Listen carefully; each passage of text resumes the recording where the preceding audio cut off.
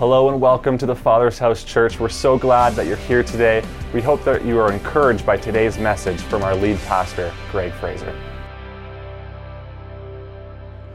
Well, this is the highlight of the Christian calendar, being the death and the resurrection of Jesus Christ.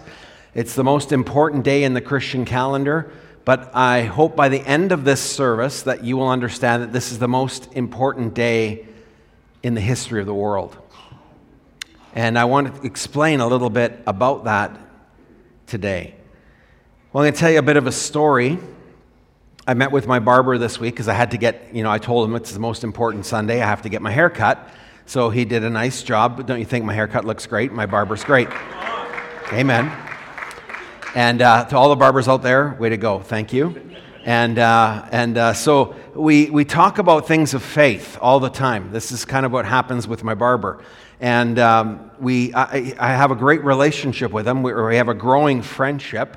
I won't mention his name because he's from this community, but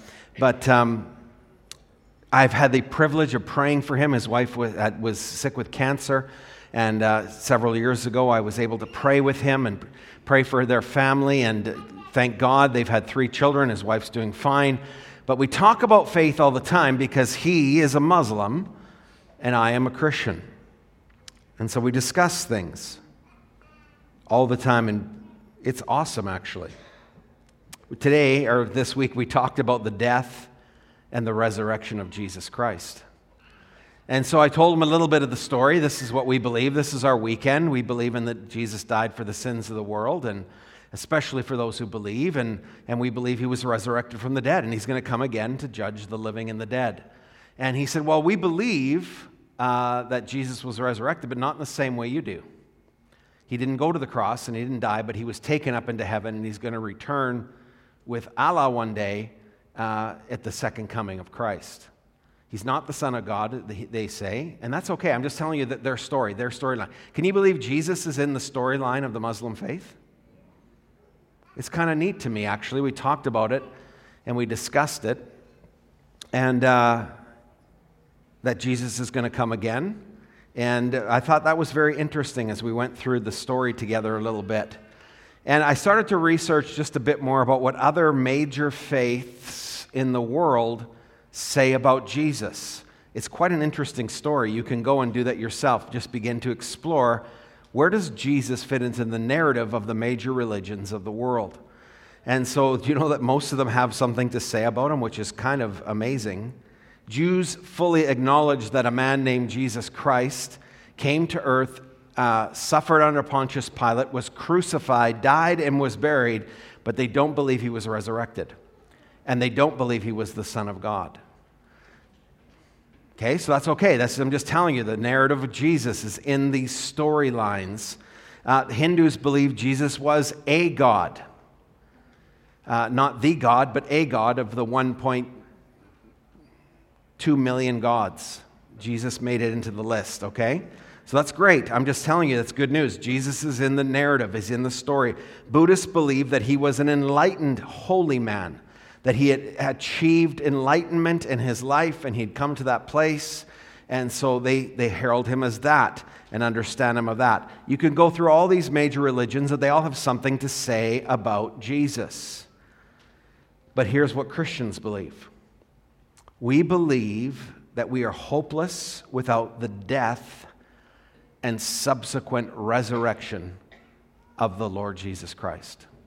We believe that those two things are essential to our faith. That's why this weekend is such a paramount weekend for Christians, because it marks and celebrates the death and resurrection of Jesus. So I'm going to share my sermon today like I'm going to piece together my story when I'm talking with my friend, the Muslim barber. Is that okay? I'm just going to kind of share why we believe what we believe.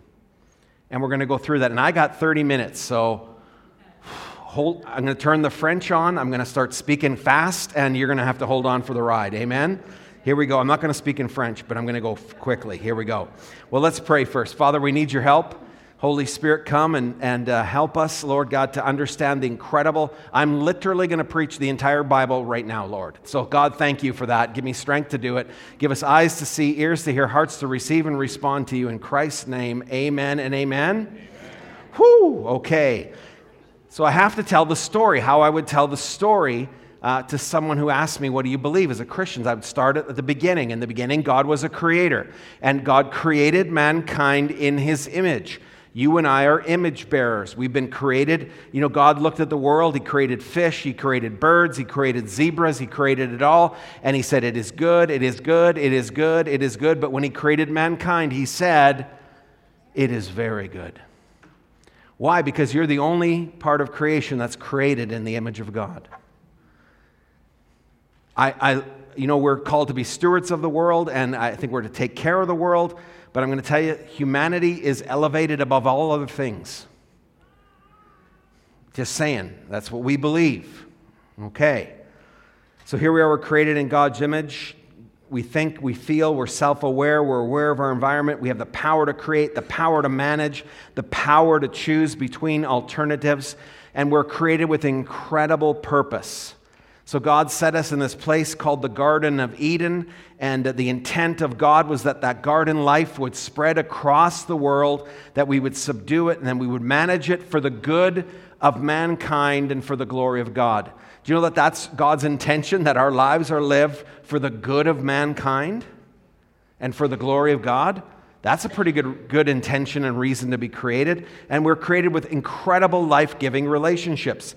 You know, God kept saying all throughout the creation process, it is good, it is good, it is good, it is very good. But one time he said it is not good. And he said it this way, it is not good for man to be alone. Amen? We need God. We need a relationship with God. We need a relationship with one another. And all the women said, thank God the men have spouses. That's all I can say. Amen? Because we need help. It's very true. But here's where we're also together. We're incredibly part of the story, knit together from creation. But then something went incredibly wrong with God's original intention for humanity. Mankind tried to write their own story without God. We chose to turn away from God's path and plan and create our own story apart from Him. The Bible calls this action sin. And so sin came into the world story, the narrative, and sin separates us. The wages of sin is death. It's not instantaneous physical death, but at first it was spiritual death and disconnection from God. And so we know that from the story of Adam and Eve, and if you haven't ever read that, you can go back and read that.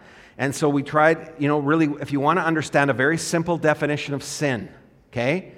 To me, sin is where I'm self-centered rather than God-centered.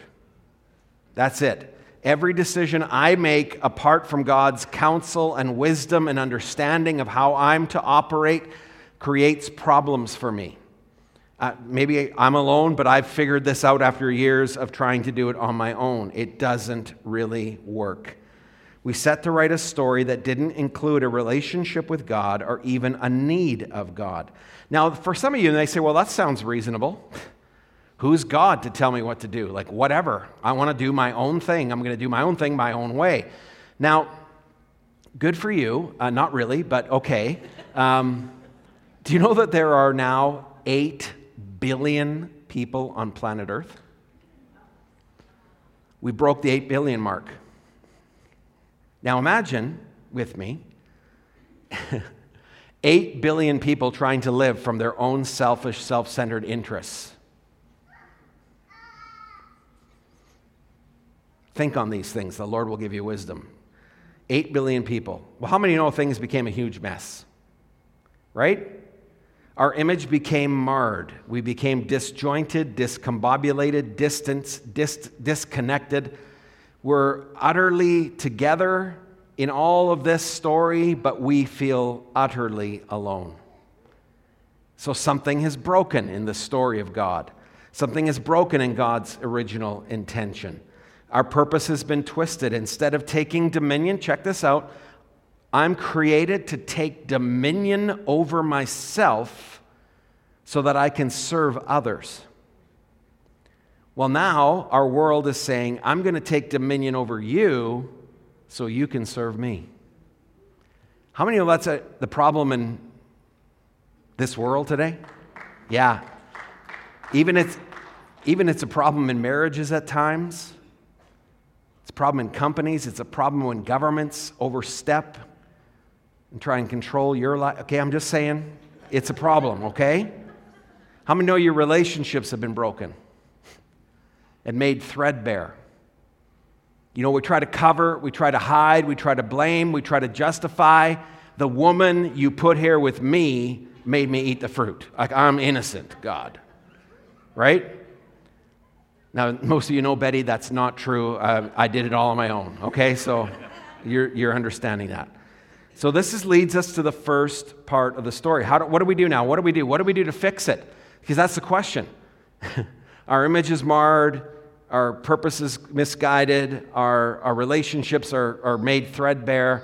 So the first question I ask is, what can I do to fix it? It's the wrong question. The right question is, what did God do to fix it? Well, God sent His only begotten Son, right? That's what He did. God created us to be image bearers, relationally healthy, and have incredible purpose, which is now broken. What did God do to fix it? For God so loved the world that He gave His one and only Son, that whoever believes in Him shall not perish, but have eternal life.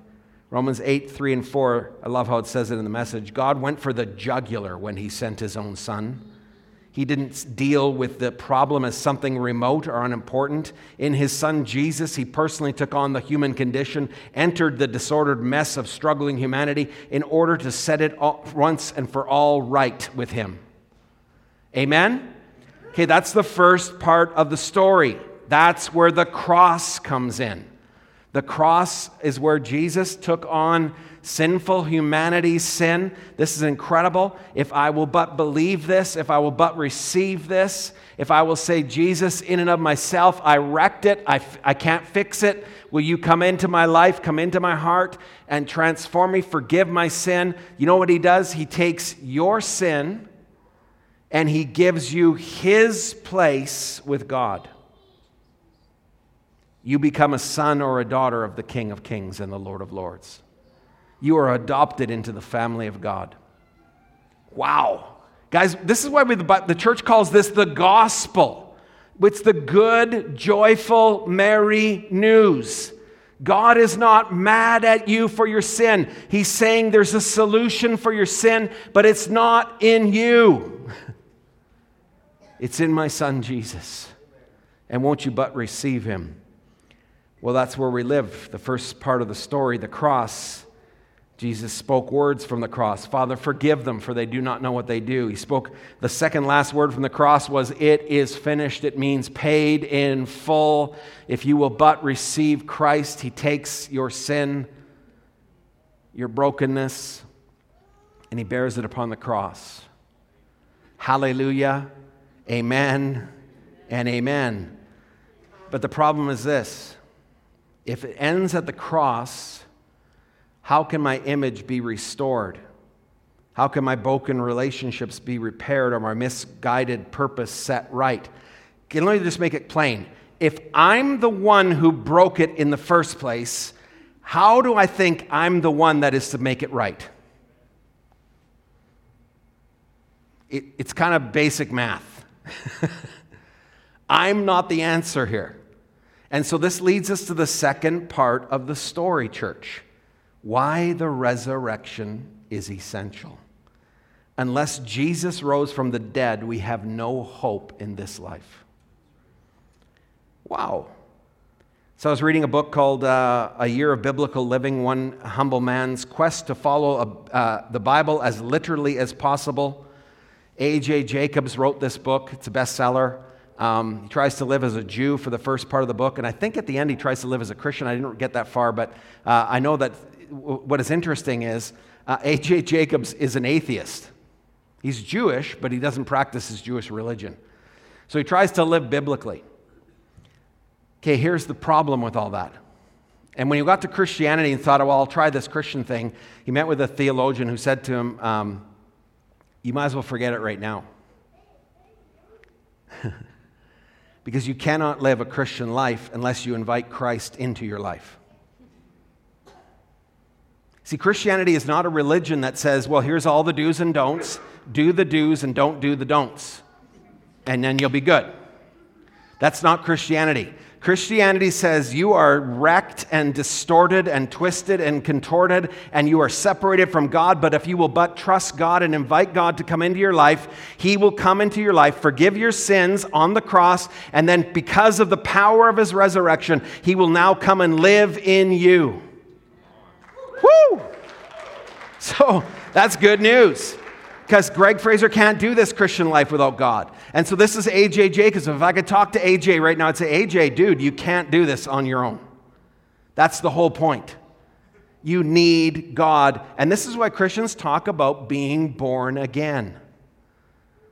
Oh, here we go, weird stuff. Yeah, well, we're peculiar. I can't help it. It's in the Bible. Don't be surprised that God can be raised from the dead. He's God. Let's get over that first and foremost, but we'll get there in a minute. I'm going to give you some proofs as to the resurrection, so hang in there. So here we are. I want to live a life pleasing to God. But here's the fundamental understanding of Christianity. I need to live life with God. Listen to what Galatians 2:20 says. I have been crucified with Christ, and I no longer live.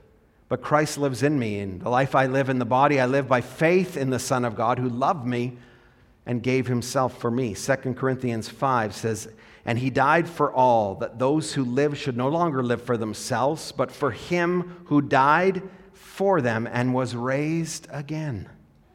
So from now on, we regard no one from a worldly point of view. Though we once regarded Christ in this way, we do so no longer. Therefore, if anyone is in Christ, he's a new creation. The old is gone, and the new is here. See, you're a new creation. This is the story of Christianity. This is where the resurrection comes in. You need Christ to come into your life, and He makes you a new creature, one united with Himself in order to live a life pleasing to God that is going to take you the rest of your life to live. Why? Because my marred image is being restored. My broken relationships are being made whole. I'm learning how to live with people again. My purpose, which has been misguided to using and abusing you, is now changing to taking control and dominion over myself in order to serve you. It's going to take a lifetime. Amen? And that's really where we need to understand. This is Christianity 101. You see, the Bible talks about the fact that you are in Christ. Some 70 scriptures in the New Testament talk about being in Christ, in Christ. Christ is in you and you're in Christ. Now you have a new power with which to live your life. Amen? Because we're in Christ, we have a restored relationship with God. You can read about that in Romans chapter 8. I'm going to skip it because I ran out of time in the first service, so skip that scripture. Because we're in Christ, our marred image is being renovated. Hallelujah. You can read it in 2 Corinthians chapter 4, verse 7. You're like, Pastor Greg, you're flipping pages really fast here. Well, my page flipper is not working great. There we go. Because we're in Christ, we have a renewed purpose. Skip 2 Corinthians 5:20. Guys, in your life, all these things are being restored because of your relationship with Jesus. Amen? Isn't it good news that your marred image is being fixed? Amen. And all the women said, amen. Amen. It's true. And all the men said, no, that was not wise. That was your chance to not say something, and you totally just, I can do marriage counseling later. It's all good. There's nothing wrong with you, honey. No, we all have problems. We get it. So guys, unless Jesus rose from the dead, we are hopeless in this life. Okay? But here's the second thought. Unless Jesus rose from the dead, we have no hope in eternity. There's great suffering and great loss sometimes in this world, but this world is a dress rehearsal for the real life that follows. This is a scripture I read at funerals often, 1 Corinthians 15. For our earthly bodies, the ones we have now, can die, must be transformed into heavenly bodies that cannot perish but will live forever. When this happens, then the scripture will come true. Death is swallowed up in victory. O death, where is your victory? Where is your sting? For the sting that causes death will all be gone, and the law which reveals our sin will no longer be our judge. How we thank God for all of this. It is He who makes us victorious through Jesus Christ our Lord. So, my dear brothers and sisters, since future victory is sure, be strong and steady, always abounding in the Lord's work, for you know that nothing you do for the Lord is ever wasted, as it would be if there was no resurrection. I have done 30 years of ministry, probably 150 funerals, 3 or 4 a year, sometimes more. And I can tell you without a doubt that the funerals I do, now, we all go through loss, we all go through pain, but the funerals I do for those who have placed their faith in Jesus Christ are very different than the ones that I do that have not. The sense of peace in the midst of loss, the sense of God's presence, it's very different, church. Now, I try and do my best job at a funeral to comfort people and give them hope. So I talk about the goodness of God. The goodness of God. But for the believers, I talk about their faith was not in vain. Amen? They believe in God. And God is for them and not against them. So how can we believe in the resurrection? We got a few minutes left. You can read about this in Luke chapter 24 and John chapter 20. I'm going to go through those two really quickly, but in Luke 24, Jesus has died. All his followers are distraught. They're devastated. They thought he was the Messiah. And they're like, what happened? Jesus died on a cross. Even though Jesus told them he was going to die on a cross and be raised to new life, they still now didn't believe it as they were in the midst of this terrible moment of history where Jesus was falsely accused, put through a mockery of a trial, and died in your place and in my place, because that's what he did. He said, Father, forgive them, for they know not what they do. And then he said, it is finished. But another word from the cross that he spoke was this, my God, why have you forsaken me? Jesus wasn't forsaken as the Son of God. He was forsaken as representing you and I. He took the separation from God that we deserved and gave us his relationship with God. Wow. Powerful words. So they go there, they go there to help, they're going to anoint the body. Jesus has been in the tomb now for 3 days. They get there and the stone's rolled away and the body's missing. And suddenly 2 angels appear and they fall at the feet of the angels, begin to worship because they're freaked out. I mean, if you saw an angel, how many of you would be like, okay, seriously? So then this is what he says. The angels say to them, why do you look for the living among the dead? He's not here. He has risen. So they rush back. They get all excited. They rush back to tell the 11 apostles that, remember one has committed suicide and there's 11 left now. And the one who betrayed Jesus, Judas, committed suicide. Now there's 11 left. They go back. We've seen the Lord. We've seen the Lord. But listen how these men of God respond. But they did not believe the women because their words seemed like nonsense.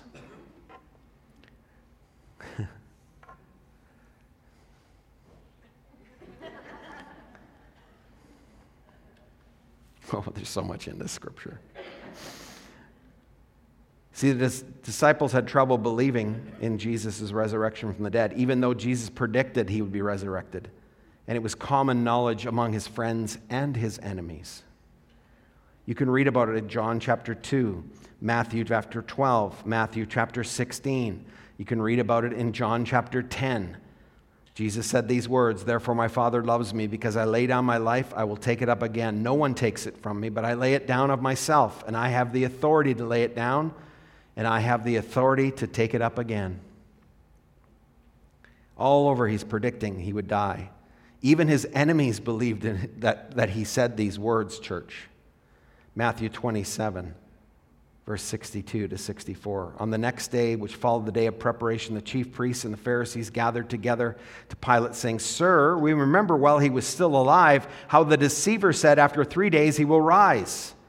Therefore command that the tomb be made secure until the third day, lest his disciples come by night and steal him away and say to the people, 'He has risen from the dead.' So the last deception will be worse than the first." Jesus predicted this over and over. He told the guys, "I'm going to be raised from the dead. I'm going to be raised from the dead. Don't be shocked. I'm going to be raised from the dead." So John chapter 20 rolls around. They've heard the women say, "We saw Jesus."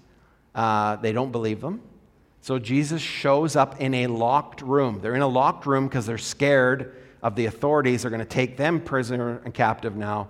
They're in a locked room, and Jesus just appears and says the words that everybody loves to comfort when they see what they think is a ghost.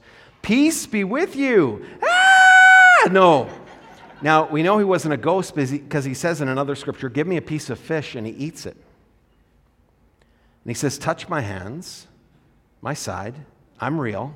I'm resurrected." And so this is the story. They're all overjoyed when they saw the Lord. And then Thomas, who was not present, one of the disciples, we call him Doubting Thomas, remember him? Doubting Thomas is not present. So they say, "We've seen the Lord. We're so excited. We've seen the Lord." He says, "Unless I touch his hand and his side, I will not believe it." So Jesus shows up the next day. Again, he says, "Peace be with you." He says, "Thomas, reach out your hand. Put it in my side." I mean, sorry, Lord, for not believing you. I sense and see now that I was wrong in this. He says, "Stop doubting and believe." Thomas said to him, "My Lord and my God."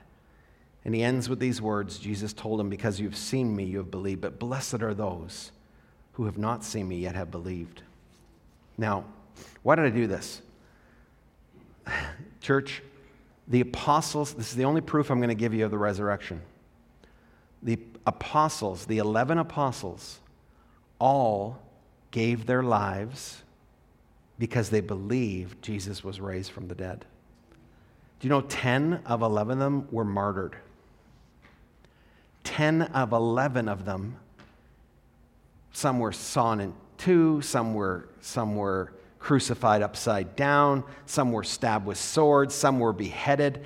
Do you really think these guys who at one point did not believe the resurrection would now live their lives and give their lives for an unresurrected Savior? What changed in them? They saw Jesus. So here's the last of the questions. The band's going to come back. The truth of Jesus' death and resurrection leads us to two questions to be answered today. Where are you trying to find life in this world? That's what the angels asked. Why do you look for the living among the dead? He's not here. He is risen. You know, we look at a world today that is trying to find life in a world that is here today and gone tomorrow. We're trying to find life in things that cannot produce life. Instead of coming to the Prince and the King of Kings and the Lord of Lords, the Lord of life, and asking Him for life. The greatest life comes as we abide and live with God. And this is the invitation of Easter. This is what God is inviting people to come into. He's inviting you to believe the story of Easter, which is the last question we ask. Will you believe in the death and resurrection of Jesus? Jesus scolded Thomas and he said, because you've seen me, you believe. but blessed are those who have not seen and yet believed. So what's the simple word of declaration for you and me? In Romans chapter 10, it says this: if you declare with your mouth, Jesus is Lord, and believe in your heart that God raised him from the dead, you will be saved. For it is with your heart that you believe and are justified, and it is with your mouth that you profess your faith and are saved. As the scriptures say, anyone who believes in him will never be put to shame. Amen? Amen. Church, let me tell you a quick story in closing before I invite you into a moment of faith. I had a very, very, very good friend. He was a lawyer, and he did not believe in Jesus. As a matter of fact, when I became a Christian, he set out his life's purpose to mock me and to call me ridiculous for the next several years, which is fine because I loved him and he was my friend. But he would say things like, "See you at the barbecue." And I'd be like, "What are you talking about, see you at the barbecue?" And he'd say, "Well, you know, when you give your lives, because you're going to go preach to the pygmies and they're going to barbecue you and kill you, so I'll be there." Like, he'd say stuff like that to me. Like, he was just like, he was naughty, okay? I'm just going to tell you. He was a naughty lawyer. But he got sick. He got very sick. And he had just a devastating form of cancer. And his family phoned me and said he has gone for surgery, but he's now in a coma and they're not expecting him to wake. And my heart was grieving because I know he had not made a decision to follow Jesus. So they asked me to come and pray for him. So I went to the hospital. My wife and I prayed the whole way there, and we said, "Lord, you got to wake him up. You've got to wake him up to receive you as Lord and Savior." And so we did. We went there, and I played my guitar, and I sang worship songs over him, and I held his hand, and I'm telling you guys, it was the greatest miracle I've ever seen in my life. He woke up from coma. While I was praying for him, he removed his feeding tube, and he smiled at me because I had led him to Christ in a prayer while he was in a coma. I said, "Brian, squeeze my hand. Squeeze my hand if you feel this. Squeeze my hand if you want to give your life to Jesus. Squeeze my hand if you're sorry for your sins." He woke up. He looked at his family. He said, "I want to go home." Went home for 18 hours and he died. Jesus is alive, guys. He rescued this man from the brink of destruction. He was merciful and good. You don't have to wait that long. Amen? You can live life with Jesus in the here and now. The resurrection's good for that too. But you have to make a decision. Will I believe? Will I open up my heart? Will I let God in? Jesus stands at the door of your heart and he knocks and he says, "If you will but open the door and let me in, I will come and do life together with you." Thanks for joining us today. For more on our messages or information about our ministries, you can visit tfhchurch.ca. We hope you have a great week.